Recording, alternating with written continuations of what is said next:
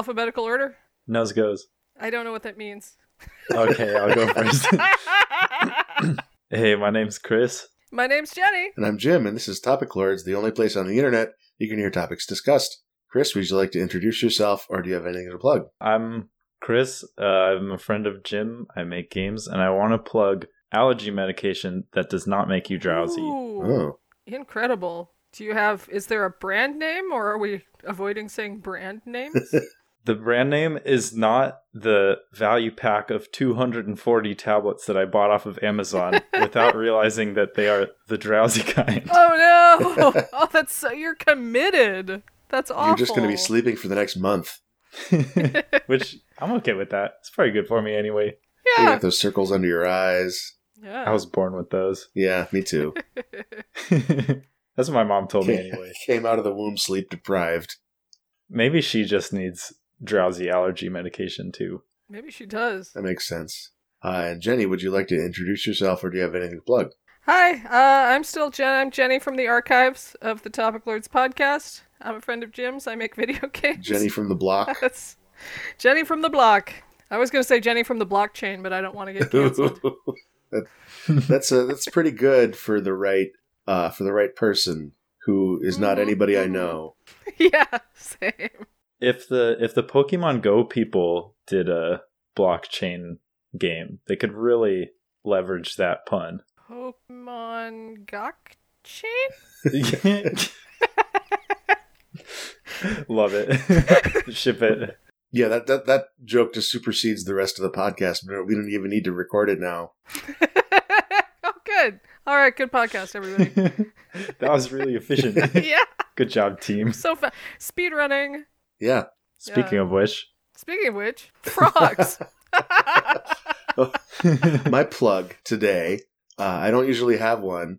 I'm going to plug the same thing I plugged like 4 weeks ago, which is that I'm doing a Let's Play of Mario 64 DS with an analog stick mod to add analog stick support to Mario 64 DS. Yeah. So the gimmick is that I'm doing 1 star a day, but I'm recording the episodes like in batches, and I actually like just finished the game, but Oh, wow. you won't see the last episode till like mid-October, which is okay. like in 5 months or something.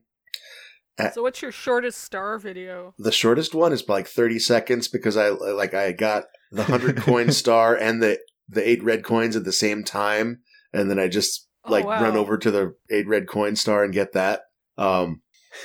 Where is this findable? If you search for Twinbeard Plays Mario 64 DS, you'll probably find it. As of this recording, it's up to 20 stars, but by the time that this episode is out, it's going to be further. The 2 different timescales really kind of fucked me up in the head because, going into this project, I was thinking this is going to be a nice long-term project for me to do with this game series that I like, and I didn't really realize that it's not long-term for me. For me, I finished the game. I did end up taking 3 weeks to do it, but it's not like the 6 months that it's going to appear to be to everybody else. Have you tried getting 120 stars, but you're only allowed to interact with your controller by leaving objects on it? That's a good speedrun idea for somebody else. What I'm probably going to end up doing is just playing different Mario games. Just move on with the rest of the series. Do the whole series 1 level at a time. Then you're really gonna have the same problem, but each game you do exacerbates it. So by the time you're done playing Mario games, you'll have 10 years of content. Yeah. Yep. Yeah, and weirdly, the YouTube analytics is weirdly addictive. I'm seeing graphs go up because more people watch this video this day than the other day, and I'm like, holy shit. I've got 23 hours watched. That's a lot of hours. Wow. Yeah, that's pretty cool. Yeah, that's pretty good. Which turns out to be 20 views per video or something. If you look at it in those terms, it's not very good. But if you put it in terms of this is the amount of time I wasted for people all around the world, that's not bad at all. Wasted is a strong word. Right. Yeah, we just need something in our heads that's not our own thoughts. That's right. Yeah, it's the disaster of our own minds. Are we ready to start on some topics? Sure. Yeah. Jenny, your topic is frogs evolved leaping before they evolved landing, and a couple species haven't figured out the landing part yet. Mm-hmm. So I'm dropping in the Discord chat. I just dropped a link if you want to see a video of the pumpkin toadlet, which is this tiny, tiny, tiny frog that can jump. Like, it can launch itself into the air incredibly well as any frog.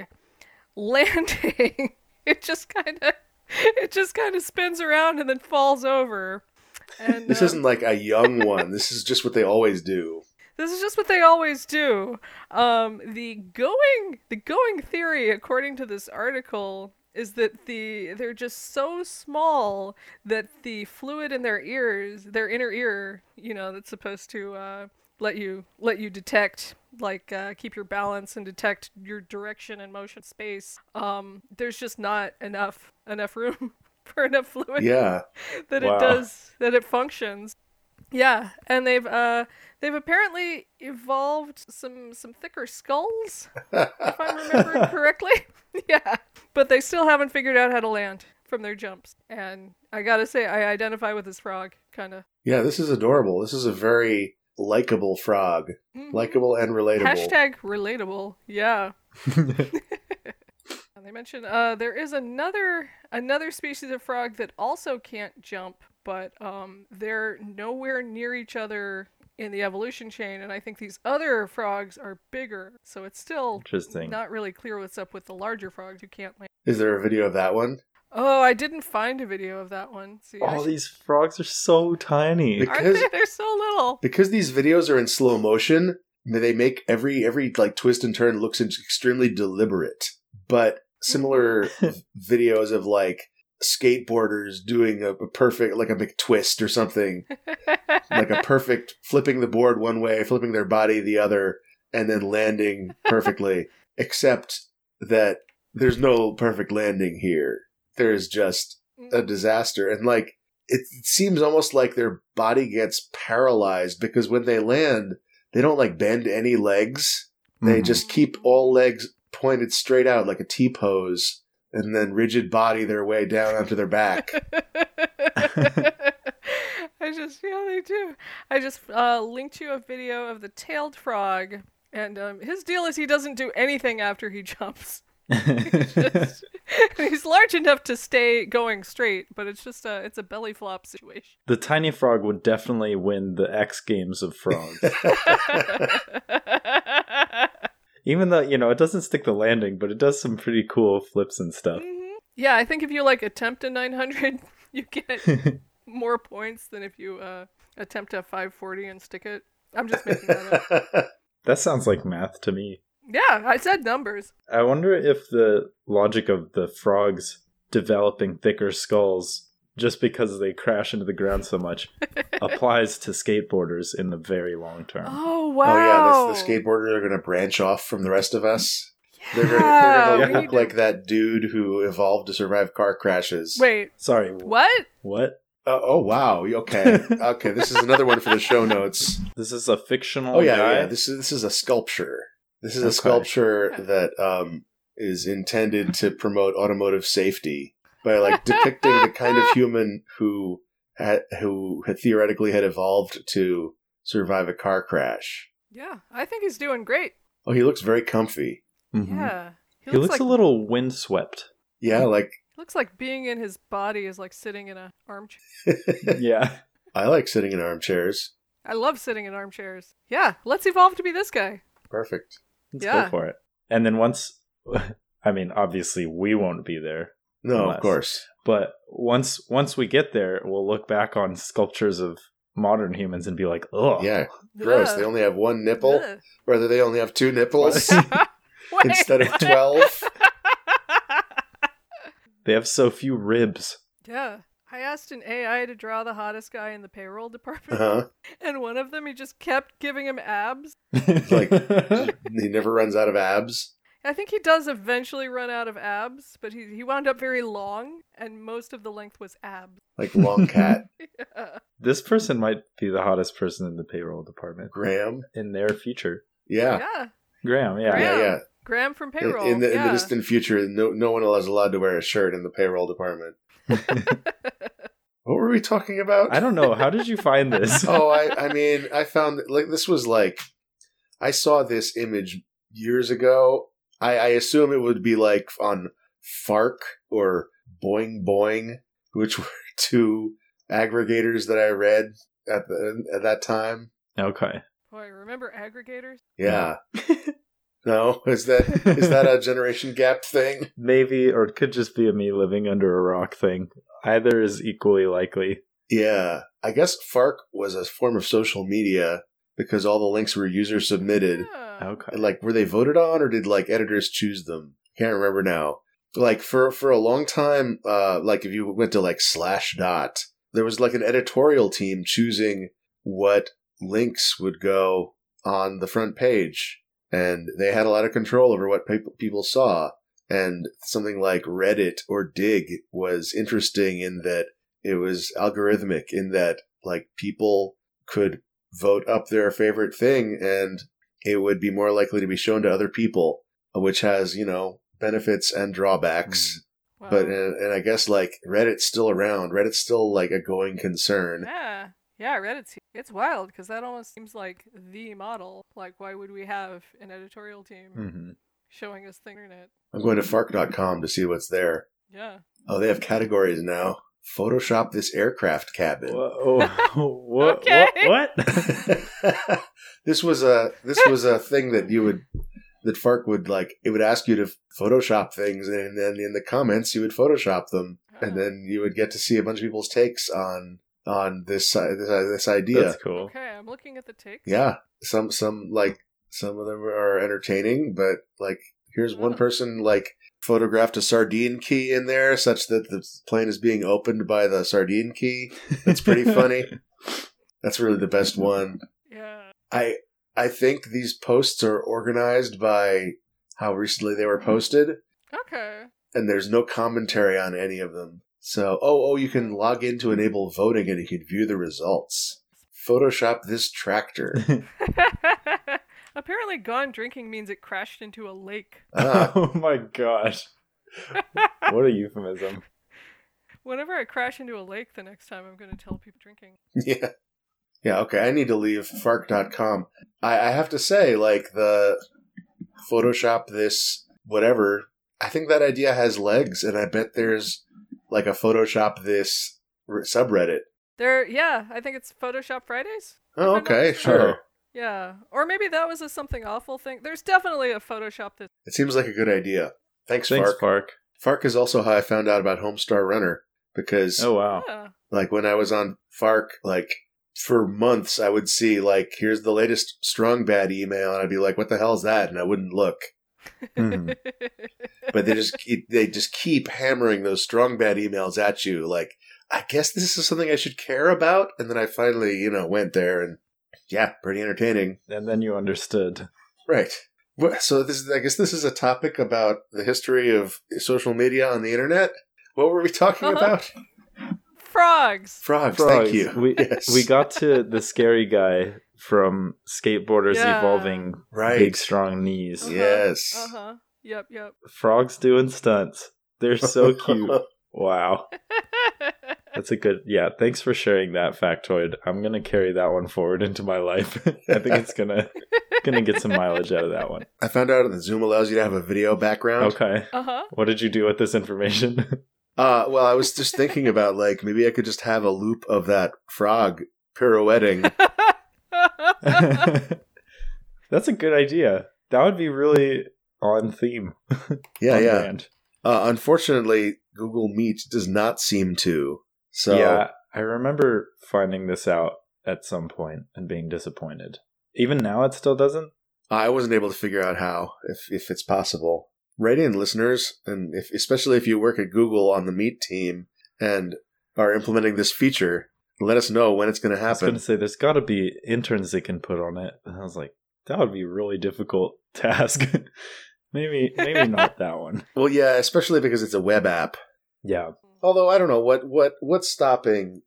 is stopping people from just compiling FFmpeg to WebAssembly and just including it in every web page. That's what I always say.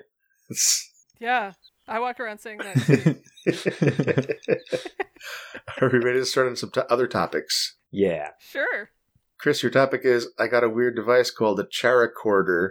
Haven't used it yet, though. It came 2 hours ago. Okay, since I wrote that about half an hour ago, I used it for like 5 minutes. It is two like palm-sized half dome things, and they each have a bunch of little control sticks on them. So each one has 9 control sticks on it. And the control sticks, like your fingers kind of go on them, and you can push them up, down, left, right, and then you can sort of like push them in a little bit and also move them around that way. Basically, through that way, it turns into a keyboard input device. So it's kind of like an ergonomic thing, and like it lets you type without, you don't have to move your hands that much. You can do all kinds of custom symbols and stuff. But the big thing that they kind of push is it lets you do chorded entry of words. I don't exactly know how it works yet, but it's something like if you simultaneously press like a few letters in a word, it'll just like type the entire word, which I think it's like what like court stenographers use or something. But anyway, if you use that technique to type, the upper limit of typing speed becomes something like 300 words a minute instead of like 100 something words a minute. Wow. Which is kind of crazy. That's not why I want it. I just wanted it because it looks fun to learn. Yeah, I definitely don't think that fast. Currently, I've just been like looking at the little cheat sheet they gave for where the letters are. So I typed in youtube.com with it, and it took like a full 3 minutes.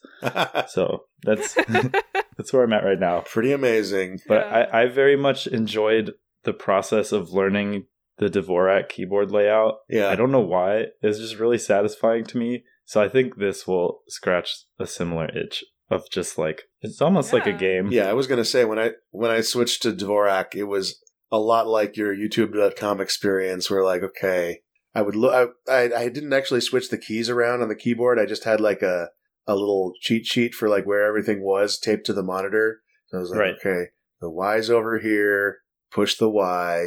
Okay, where's the O? Okay, it's over here, push the O. Why did you initially change to Dvorak? I just thought it would be cool. Like, I was in my early mid-20s. Another friend and I were talking about doing it. We did it together. Nice. And it was just a cool thing to do. I want to say it was because, it's more efficient. But honestly, like, a much bigger factor is that it's cool to be more efficient. Because, like, typing speed was not in any way limiting, like, what I could do on a computer. Right. Although I did have really abysmal typing posture, which I then fixed by switching to Dvorak. Like, I had this really awful, like, self-taught finger placement when I was using QWERTY, and I revert to that immediately when I have to type on a QWERTY keyboard. Interesting. But on Dvorak, I learned to touch type properly with my fingers on the home row and all that good stuff. Mm-hmm. I think sometimes it's fun to repeat a learning process. Yeah, definitely. I mean, it's a lot like restarting a video game that you've already played. Like, you can just, I'm ripping through this early level because I'm so good at this game. Yeah. If I were going to learn Dvorak, I would want to do it in Stance's grade class. Oh. Which was just a very dim room full of actual typewriters and kids who Interesting. Yeah, I also want to type next to kids who are falling asleep. It's very soothing. For me, but not for them. Yeah, true. I'm imagining, like, because I've never seen a typewriter room, and I'm imagining just like a photo of an empty, dimly lit typewriter room on the Liminal Spaces Twitter bot account. It's probably something like that. Yeah. I mean, if you can picture long desks and then there's like 5 typewriters on them. Yeah. Yeah. Yeah. And then there's middle school children wearing really, really baggy sweatshirts. Okay. Yeah. So looking at this Characorder, like say you just make a list of the 64,000 most common words in the English language, and then you have 16 buttons. I guess that's more buttons than you have fingers, so that doesn't work. But okay, so you make a list of the 1,024 most common words in the English language, then you have 10 buttons. I think I see where you're going with this. And then you remember you have to memorize like what number is associated with what word, and then you have to learn how to enter that in binary, and you push all these buttons at once. And I bet you could type really fast that way. After an immense ramp-up process. Yes. What does your brain look like when you're done learning that? It becomes a perfect cube. Pretty good. Yeah. Like, whoa, your head's looking a little bit like the Crash person's name. Your face is looking a little Graham. Your face is looking a little impact resistant, and also has really clean and straight sides. I was thinking about the cubic watermelons. Oh yeah, Oh, those are so cute. Those are good. Yeah. It's- Did you hear about they were trying to do fish like that? What? No. What? I can't remember if this was a real thing or something that I just extrapolated or something that somebody extrapolated. But like like certain kinds of fish, like a goldfish or whatever, we're gonna get. Oh no. But I swear there are some fish that if you grow them in a container, you know. Yeah. Like, I'm guessing Yeah. it has to be like a little tiny fish-sized container. Like, you can't just put a goldfish in a cube bowl and the goldfish is like, oh, we're in Minecraft now. Right. Like a bonsai kitten. Uh-huh. Sorry. What? This is another.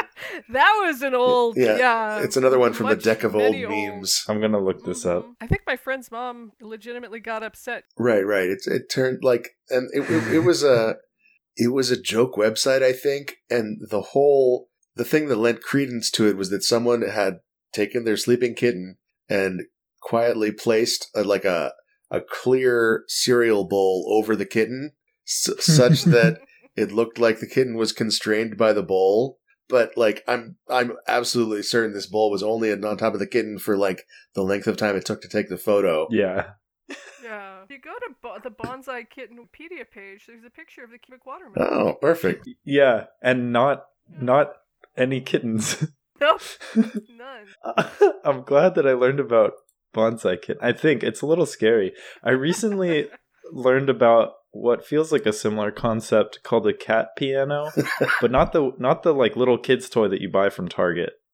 Cat? It's a theoretical device. Hold on, It's a thought experiment. it's a thought experiment. Is it called like? Oh no, or maybe it's a cat organ or something. Cat organs are real. There we go. Cat organ. They Yeah. need them to live. Oh, yeah. No, yes. You're right.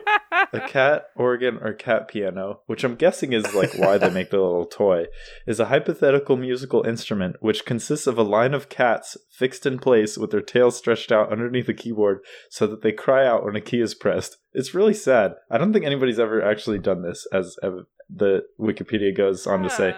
Nobody's actually enacted Plato's allegory of the cave. What is that? Oh, that's a thought experiment where if you had people who were constrained such that they lived in a cave and they could only look at one wall of the cave and nothing else, they would perceive reality to be the shadows cast on that wall, and they wouldn't know about the three-dimensional form of reality. Whoa. And, you know, the first thing you think about when you hear about this experiment is like, what a horrible thing to do to somebody. What Plato is such a dick. Yeah.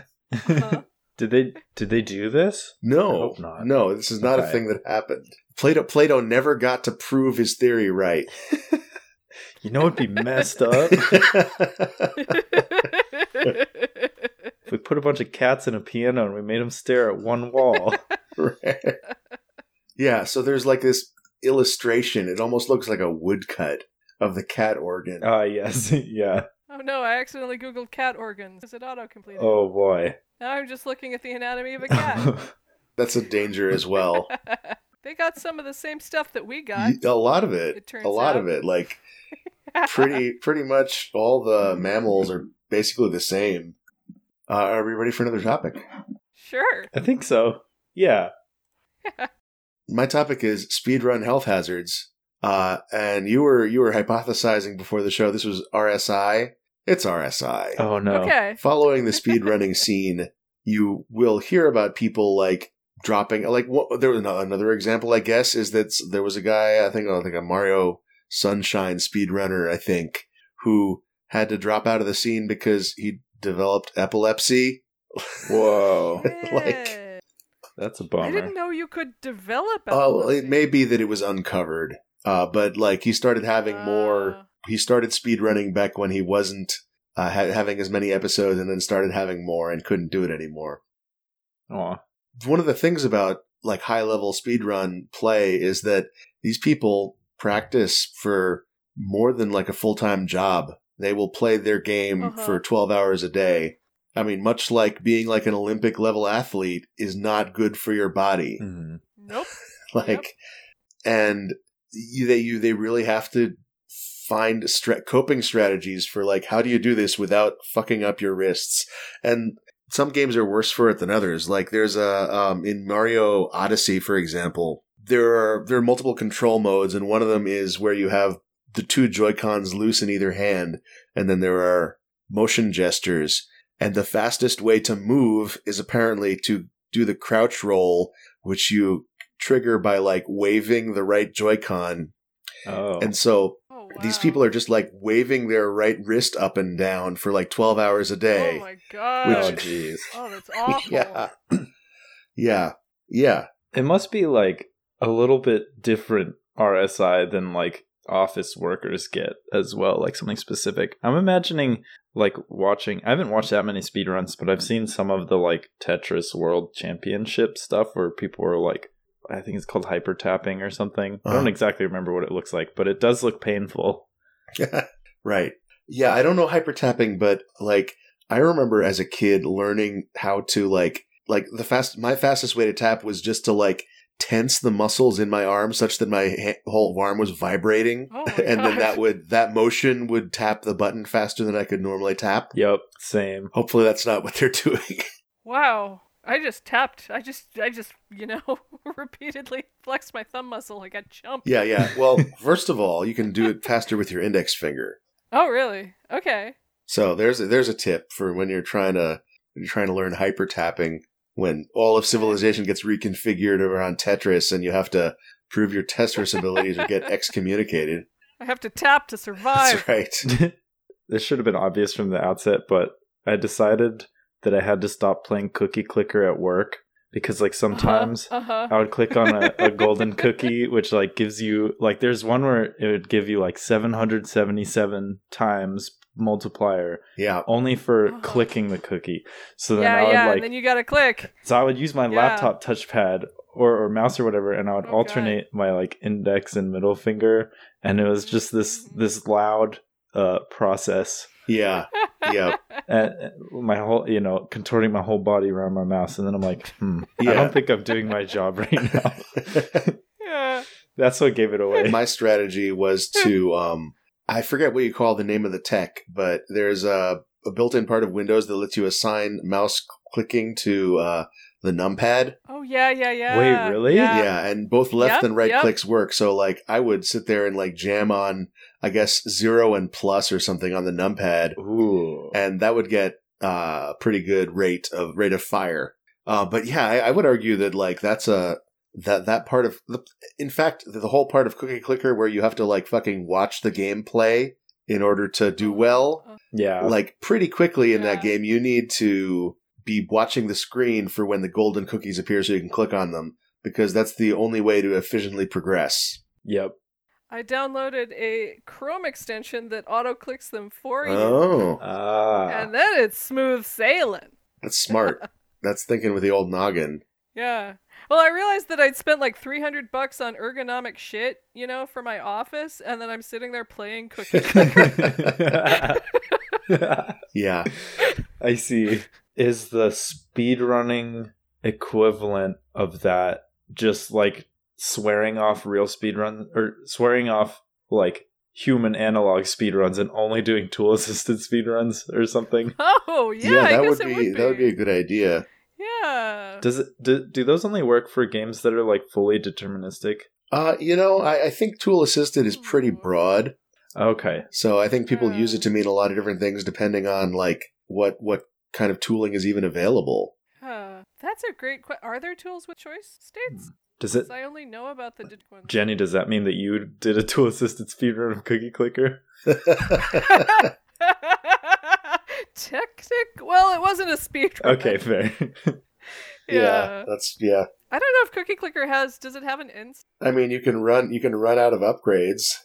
Yeah, it is possible to get all the things, but I was reading up about this while I was playing, and I think it takes over a year of like... I played that game for like 2 months, something like that. In fact, if you look on my Steam account, it'll tell you how long it was in hours. It's like 800 hours because I just kept it running. Dang. Like, I maxed out the upgrade tree, but I did not get every achievement. Okay. Oh, yeah, I think I've also maxed out the upgrade tree. Yeah. Or at least the, like, post-game upgrade tree thing. But I didn't even get remotely close to getting all the achievements. I bet if you, like, cut my head open and looked at my brain, there'd be, like, a deep rut that is just the Cookie Clicker's place. That's where it is. Or just like a little burnt spot on like the back left corner. You can see it from space. Yeah, you look at Jupiter and the red spot. That's the Cookie Clicker spot from when Jupiter was playing. Deep Cookie Clicker lore. That's what we're competing with here. Yep. I guess like I'm trying to think if watching, like, I haven't watched a ton of speedruns, but like at Games Done Quick events, like, do they have really ergonomic seating arrangements and things like that? Well, nowadays Games Done Quick events are done from your house. Oh yeah. Yeah. So maybe Like I wasn't a huge Games Done Quick watcher, but I remember like looking at some streams and the couch looked like it was okay. And then the seating for the audience looked like it was pretty bad, like it was just folding metal chairs. Yeah, like whatever was available hotel. Right. Mm-hmm. But that's okay, because they're not going to get RSI from watching, hopefully. But also like That would be... But also like no one's concerned about like getting RSI from doing a speed run once, which is what happens on GDQ. Right. The shit true. happens when you're grinding, you're like spending all day practicing or spending all day grinding out attempts. Which is why we should switch to all marathon strats, where What does that mean? Oh, I've definitely talked about this on the show, and it's not even my idea, but I love it so much. I'm going to talk about it again. The idea that right now the world records that are recognized are the records that, like, I played this game 10,000 times, and this was the best attempt that I had out of all those 10,000, and that becomes the world record. Instead, the way it should work is, like, I'm going to play once at 10 p.m. on this day, and that's your one shot for that month. And Oh, interesting. Yeah. And everybody gets one shot a month. Because the thing with marathon strats is that you're performing the game in a marathon in front of people, and there's no, like, you can't restart it 10,000 Exactly. times in those circumstances, so you use a different strategy. Right, you use a safer, more consistent strategy, which, like, it removes so much of the pain of even the mental anguish of speedrunning is like dealing with RNG or dealing with a strategy that works like 1 out of 100 times and it's halfway through the run. Like that's inhuman. Nobody wants to do that. Yeah. Well, I mean, obviously somebody wants to do that, but it sucks. I would argue if speedrunning was a job, Upton Sinclair would be on that shit like so hard. It's right. I would argue it's not even fun to watch. Like I've tried watching. Obviously, like, somebody watches this because these speedrunners have thousands of followers. But like on Twitch, you watch speedrunners and they'll play for 2 minutes and then restart the game, and you could just watch them do that all night. So I was gonna say, would they just do that anyway on not the day that you're doing your entry time? But I guess you wouldn't, because like you said, they would still spend a lot of time practicing, no doubt. But yeah, you wouldn't do a strategy that gets 1 out of 100 shots, because then you'll make it once every 10 years or whatever, right? 8 years. Yeah. I see. It's an interesting idea. Is RSI from speedrunning a sports injury? I think it is, right? It's got to be an esports injury. Yeah. Isn't there a character? Isn't there a Homestar Runner character named Sports Injuries? Oh, jeez. Is there physical therapy for RSI, or is it usually handled with like surgery or both? I think both happens. Okay. Oh, I'm thinking of Lem Sports Interviews. Lemmered Sports Interviews. Lemmered. Oh, sports interviews is one word. Yes. Oh, jeez. I do not remember. There's no picture of this person. Yeah, I don't think Lemerd sports interviews ever actually showed up on camera. I think they were just mentioned. I see. Oh, as an author and an illustrator in the Homestar Runner universe. Okay. Are we ready for another topic? I think so. Who wants to read this poem? I'll read the poem. What's this? This is Bananas Bananas by Greg. Do we know Greg's last name? I don't know. I can tell you about how I found the poem in a second. Cool. I'll read it. Yeah. Okay. Bananas, bananas all year round. Bananas, bananas underground. We don't know where they come from. If they're not yellow, we won't eat one. Bananas, bananas on some trees. Can I have a fresh banana, please? The end. So Greg thinks bananas come from underground. Yeah, that's the thing that sticks out to me with this poem. Oh, wait, do they not? Just kidding. Yeah, so this, I was like, where am I going to find a poem? My normal media consumption doesn't have poems. And then I remembered this cartoon made of short, like this series of cartoon shorts called Over the Garden Wall that's really cool. Okay. And I was like, and it's like cool, and I was like, it definitely has some like cool poetry and songs in it. But it's mainly about these two brothers, Wirt, or like an older, like kind of sentimental brother, Wirt, and then his younger, like goofy brother, Greg. And they are just lost in these like mystical woods and going on these super weird adventures. But it all kind of started, I honestly don't really remember how it started, but Wirt, the older brother, had made a mixtape of himself playing clarinet and reading poems for his crush named Sarah. And then somewhere in the process of trying to give Sarah this mixtape, they like got lost in the mystical woods, and like that's why they're there. Oh no. But anyway, eventually after the show came out, the company who did the music was like, let's make this mixtape actually real. So then the video that I sent you, Jim, is the like fictional mixtape from the world. But then Wirt's always like super serious and like trying to keep Greg in line, and Greg's just like a total goofball. So this poem is from when Greg, like, there's like some clarinet playing, and then it hard cuts out, and then Greg just comes in and like recites these really goofy, like really funny and cute poems, and then cuts back to Wirt again. And I just really liked that. Yeah. Oh. I didn't listen to the rest of the video because I just skipped to the part where you said it had the poem. But when you say mixtape, do you mean like it had songs on it? No, well, I mean, yes, but they were all like songs performed by Wirt. Okay, yeah. So this is it's less like a mixtape and more like a performance art album. Yeah. Like because this is something that's a little bit weird about like mixtapes in fiction is that it's actually really expensive to license all that music. Like you can, when you're making a mixtape in real life, you just put the music on there and like no one from ASCAP comes after you because they don't find out unless your girlfriend turns you in. Oh no. I wonder if that's happened. Yeah, they're going to come demanding royalties. Yeah. It's like only if you do a bad relationship and then you break up and then one person is like, I know the perfect revenge. It's to go to UMG. It's to go to Vivo and tell them what you did.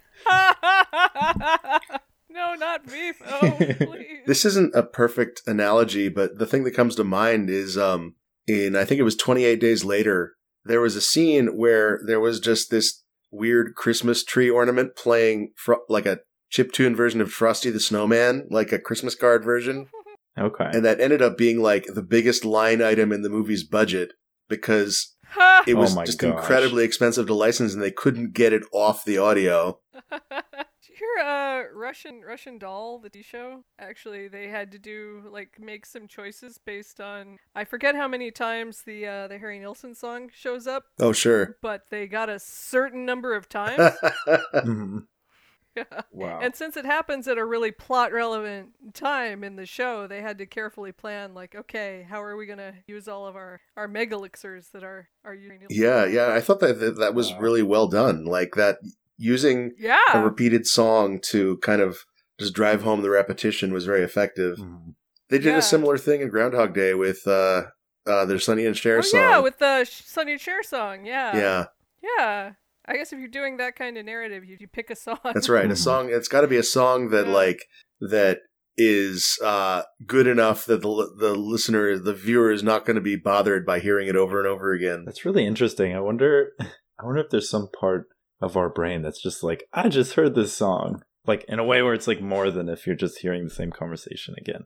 Oh, hearing the same conversation again would be way weirder. That's true. There's a little bit of that after the song that's talking. Right. Right. Right, Yeah. right. Yep. Yeah. Yeah. Now I'm imagining this episode of the podcast being somebody's alarm, wake up alarm. Wait, the whole podcast episode? Yeah, no, they have to like they wake up to the fanfare of the Lords arriving, and then they brush their teeth to our conversation about the frogs, and then they drive to work listening to us talk about this poem. Oh man, anybody who that was their morning is so freaked out right now. Yeah, well, please. I mean, yeah. They've never listened to this far to get to this part of the conversation before they decided to make this their alarm. I see. But then, okay, if it is someone's alarm and it is part of someone's morning routine or evening routine, and we ask this person to write in if this is part of your routine, right? Do they write in every time? Oh, I hope so. Yeah. I guess you'd have to. Yeah. And then, Jim, you would know right away if somebody took it up. Right, and I would know every... Well, maybe not right away. You'd just be like, huh, my inbox is getting mighty full. Right, and I would learn...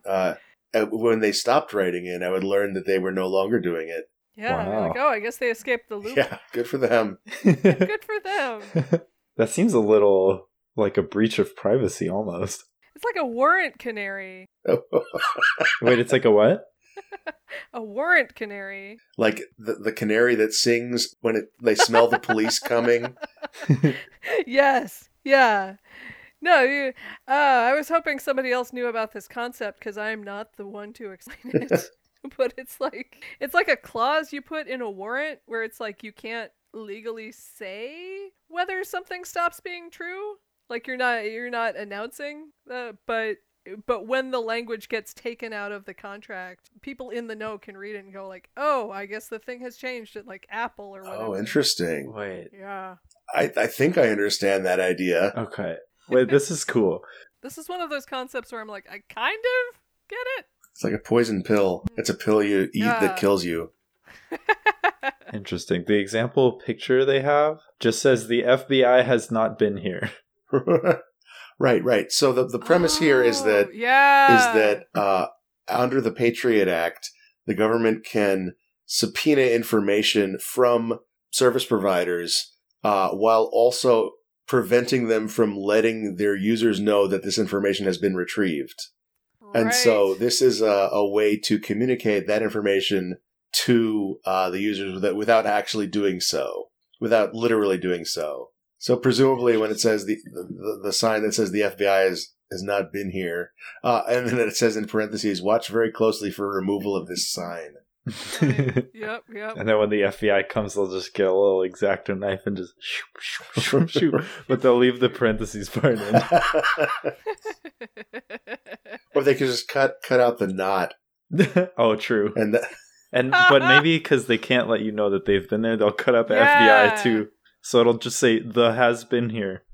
The has been here. Yeah, which is true. Has been here at that point. Has been here. What were we talking about? Bananas. Bananas. Oh yeah. Yeah. Bananas coming from underground. Right. But then the next line is like, we don't know where they're from.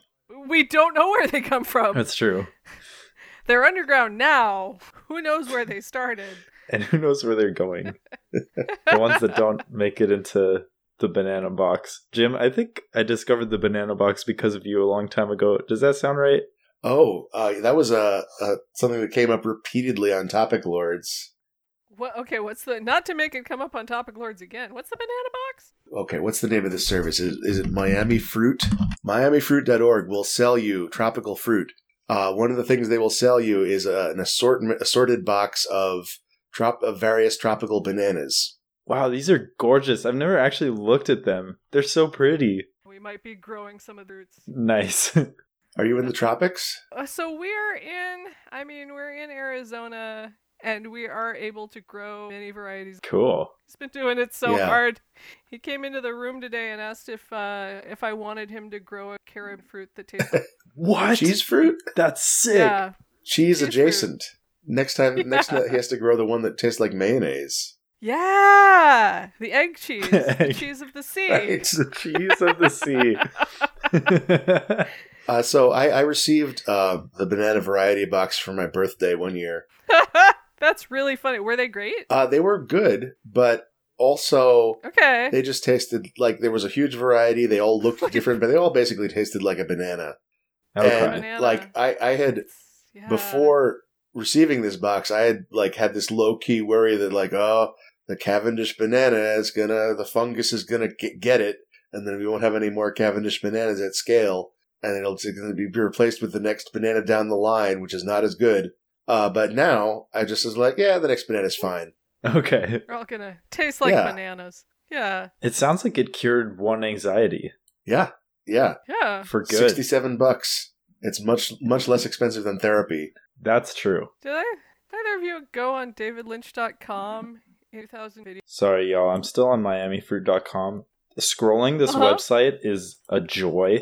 So far, I'm posting them in the chat, but I found the Huamoa banana box, which is just this person holding an immense banana. Like, it's so big. And then soon after, I found a long neck avocado picture, They're huge. which is just, it's exactly what it sounds like. It's really big. No, that's good stuff. This is going to bring back I'm sure we talked about the long neck avocado on episode, 14 or something of Topic Lords.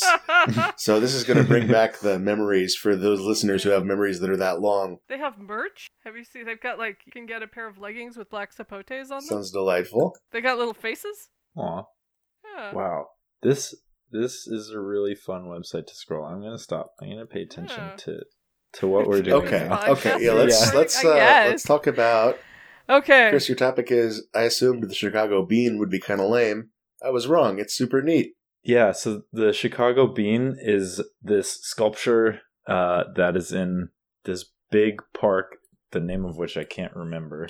I'm not Chicago Bean Park. It's just like that was my guess. it's too. called like the Sky Gate or something like that. That's like the actual name of the Oh. Chicago bean. Cloudgate. Cloud Gate. Sure. Millennium Park. Yeah, Millennium Park. Yeah. Yeah, it's just this like really big mirrored, vaguely bean-shaped thing that I've seen only in movies up until I saw it in person 2 months ago or something like that.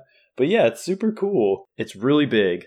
It's like mirrored, but it's very clean. So it's like very bright looking, and like looking at it from the side from far away, like the top of it is kind of reflecting the sky and the bottom of it's kind of reflecting the ground, and it almost just like disappears in a way, like because it blends so well into its surroundings. Sure.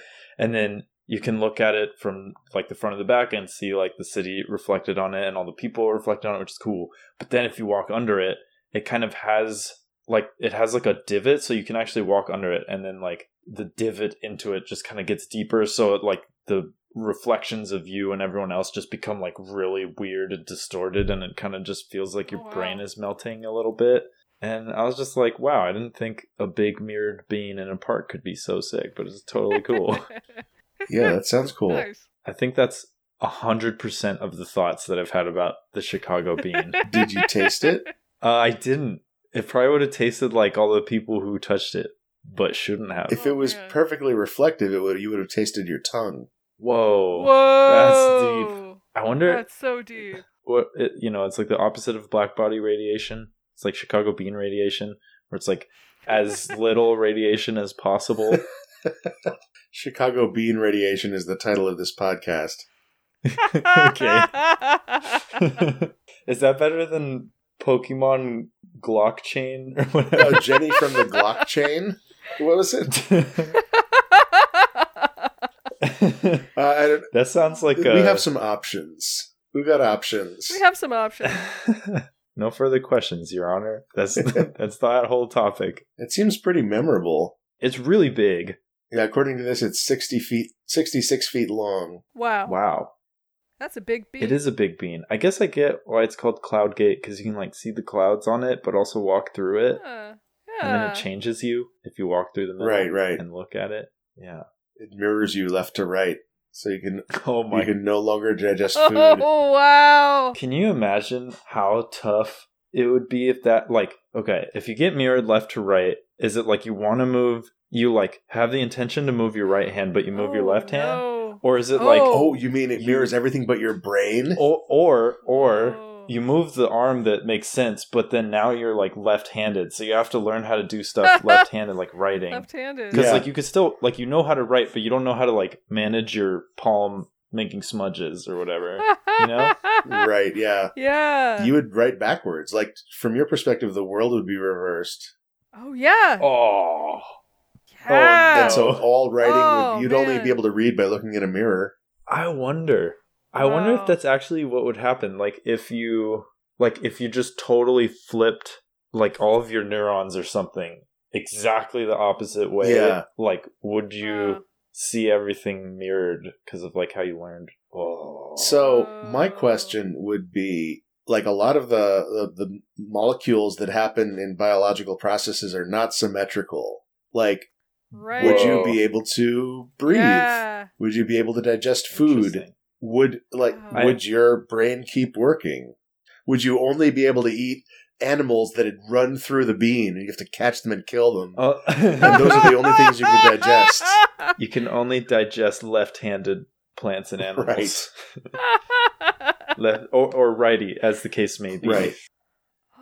One nice thing would be that people looking at you would see the image you had in your head about Yeah. yourself. Whoa, that's so true. But then you'd look in the mirror and be like, what the hell? What the hell? Who's that? Who is that? That's crazy. My friend who's now he's out of medical school, was telling me that there's like a condition where you're born with all of your organs just flipped, basically. Wild. It sounds bad. I think it's bad, but I don't think it's fatal. Huh. Do you have to wear a med bracelet that says like my heart is on the right? Yeah, yeah. You need that for for duels. Yeah, if you don't tell somebody your heart's on the right hand side, it's entrapment. The FBI has not checked the the handedness of my organs. This organ flip thing occurs in an estimated 1 in 10,000 people. That seems high It does. for something like that. What's the name of it? Situs inversus. That's my favorite Roman senator.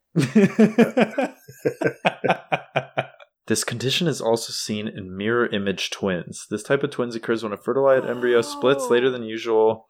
That's so weird. Neat. Oh, that's That kind of is cool. Wild. Wow. Oh, Enrique Iglesias. No shit. Now I'm trying to figure out how to say Enrique Iglesias backwards so I can make the joke about it. Right, yeah. Well, I mean, I think you just did. Yeah. Whoa. Whoa. Just go through the bean and then just say it normal. I'm going to go through the bean. I'm going to appear on this podcast. And not only will you not know what I'm talking about, but I'm going to show up at like the end time of recording. Whoa. Benjamin Button podcast. How does that work? Yeah, you get flipped in time. I heard this like theory on some YouTube channel that like or like every proton in the universe is like contains an electron traveling back in time or something. Anyway, never mind. We don't need to go there. I also don't even know what the implication of that is. It's like, whoa, that's Yeah. whoa, Scoob, that's crazy. Yep. Apparently like some subatomic particle interactions are like not exactly symmetrical either. Oh, interesting. I don't remember what the example was. This is also a random thing that I like read or heard somewhere, but something like if it's orbiting one way, it does this, and if it's orbiting the other way, it like has ever so slightly different something. Yeah. I've heard about what the chirality of a molecule Mhm. or whatever Mm-hmm. being the thing that like you can make fake vanilla flavor. Whoa. If you take some like industrial byproduct and just flip the chirality on it. Interesting. Yeah. Can you have like left-handed caffeine? Whoa. Maybe? I searched that. I don't know what I expected, but it's Yeah. nothing. It's just coffee. Right, yeah. Ah, okay. Maybe coffee's already left-handed. Yeah, okay, fair. Maybe it is.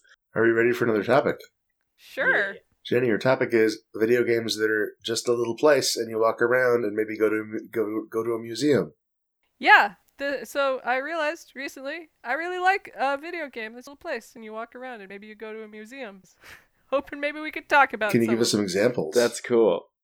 So I think the trigger one, I was just thinking about ZZT's City. You know, there's Oh, yeah. combat, like you're fighting those little ASCII bears and with your bullets. Yeah, and there's like puzzles, like exploding bomb puzzles and stuff. But largely, it's like a city. It's like a city, and you're just walking around doing some stuff. There's also, I don't think there's a museum in Eastshade, but it's basically like an Elder Scroll, but there's no combat, there's no magic system. You're a painter, and you walk around painting the landscape and doing quests for everybody's like an anthropomorphic animal. Oh, interesting. That's cool. Yeah, very, very, very satisfying. Very pretty. I've never heard of this. This looks really good. Does it play man. like Pokemon Snap type of thing or not? I remember seeing this on Steam. Yeah, it's not on Rare. Okay. Yeah. Cool. I really like this game called Proteus, which is like Yeah. Oh yeah. yeah. I don't know. Yeah, it's like I want to call it a hiking game because you're on like a little island and there's different kinds of like little plants and animals. It's very like flat colors, like pixely, very cool look, and there's kind of a day-night cycle, and then pretty much everything just makes really cool sounds. And Yeah. I used to work, like when I would work, I would just find a Let's Play of Proteus with no commentary, put it on repeat on YouTube, and then just work, which is pretty... Unless I was really tired, then it would just put me to sleep. But other than that, it was really nice. Yeah, it's got like a wind chime, Mm-hmm. Yeah.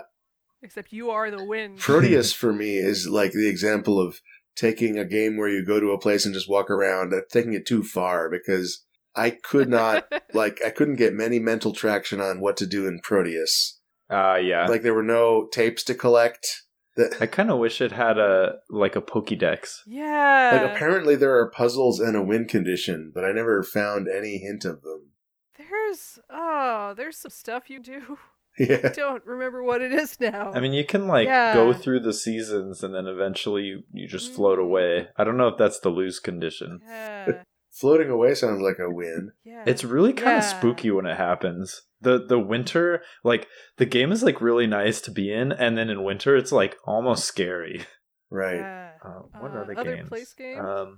Yeah. Riff and I resumed our Let's Play of Airport for Aliens, currently run by dogs. Nice. I could highly recommend A Short Hike. Oh I yeah. feel like fits in this category. There's a lot to do in that game though. Well, a lot of like light things to do in that game. That's a really fun one. Yeah. I like some light things to do. Yeah. You Yeah. can play the game where you hit a ball back and forth over a net. Oh, I don't think I played that part of it. I also did not win the foot race. Or like at some point there's some race that I just couldn't figure out how to enter again. Yeah, no, I think trying to do everything in a short hike is a mistake. Like, if your character loses the foot race, then that's just what happened. Right. That's the lore. Yeah. Either of you played the board game Tokaido? No, I don't recognize that name. So the theme of this game is that you are in feudal Japan and you're going on a vacation. You stop at some hot springs and you buy some souvenirs and you eat some food. Yeah. That's cute. Love it. Yeah. Yeah. And you physically can't do everything. That seems like a valuable life lesson. Yeah. Yeah.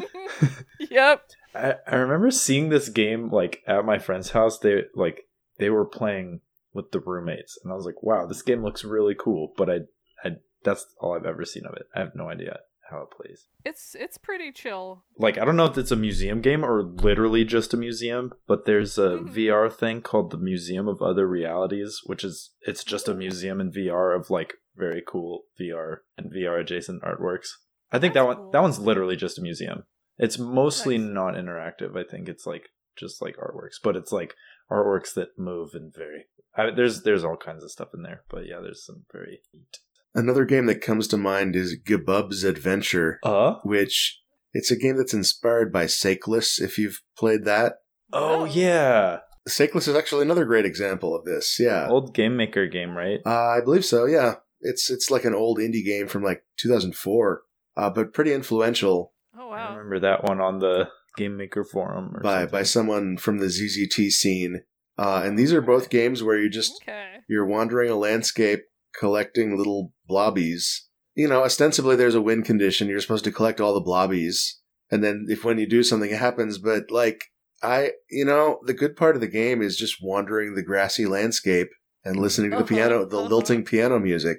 Yeah. Yeah, love it. Yeah. Of course there's Bubsy 3D if we're talking about It would be fun to make a game like this. It sounds like something that would be like a fairly low stress thing to just make a game which is mostly just a place that you can just put some cool ideas in. Maybe it would actually be hard to fill the space up. Yeah. It might be. One thing I really want to get around to making sometime is a game where you just go to the Renaissance Fair. Ooh. Yeah. I feel like this is maybe stretching the limits of what you mean by your idea, but like I kind of consider Text World from Frog Fractions 2 to be this sort of place where actually, like you're just wandering around and like you have to solve puzzles, and some of them are hard and some of them are frustrating, like, and that's one of the reasons that it's hard to sell someone on this as just a place you go to be in. But like, it really was built to be like, here's a place to wander until while interesting things happen to you. Mm-hmm. Yeah, I feel like of the ZZT, the original ZZT games, probably Text World is a spiritual successor to ZZT. Oh, interesting. Some equally nerdy person can argue with me about that if it were to take direct inspiration from any of them, it would be Town of ZZT, because that's the one I played. Yeah, Town is similar, and I would have to replay them specifically about Town versus. Do you mean City. Structurally? Yeah, structurally and also flavor-wise, they had a little. Yeah. I definitely had like some of the same types of jokes in there. I feel like the spirit of the talking tree that says "invest in leaves" is in Text World. So ZZT is a game, or these are two separate games? So ZZT is... Maybe I should just go look up what ZZT is. ZZT is a game engine. Okay. But like, it's weird because it was released as a shareware game, but it's really a game editor and engine that came with a game. And then you could send off money to register and get like 3 more games by the same author. But what people actually cared about was the editor and the engine, because you could make your own shit. Yeah. That's sick. And it was games that like were in many ways reminiscent of Text World. I use that as a reference because you've played it. Wait, this game was designed by mechanical engineering student Tim Sweeney? Oh yeah, of Unreal Engine fame. That Tim Sweeney. What? Yep. Yeah, that's how he got into games. Yeah. Wow. And similarly, Unreal was a video game, but people only cared about the editor.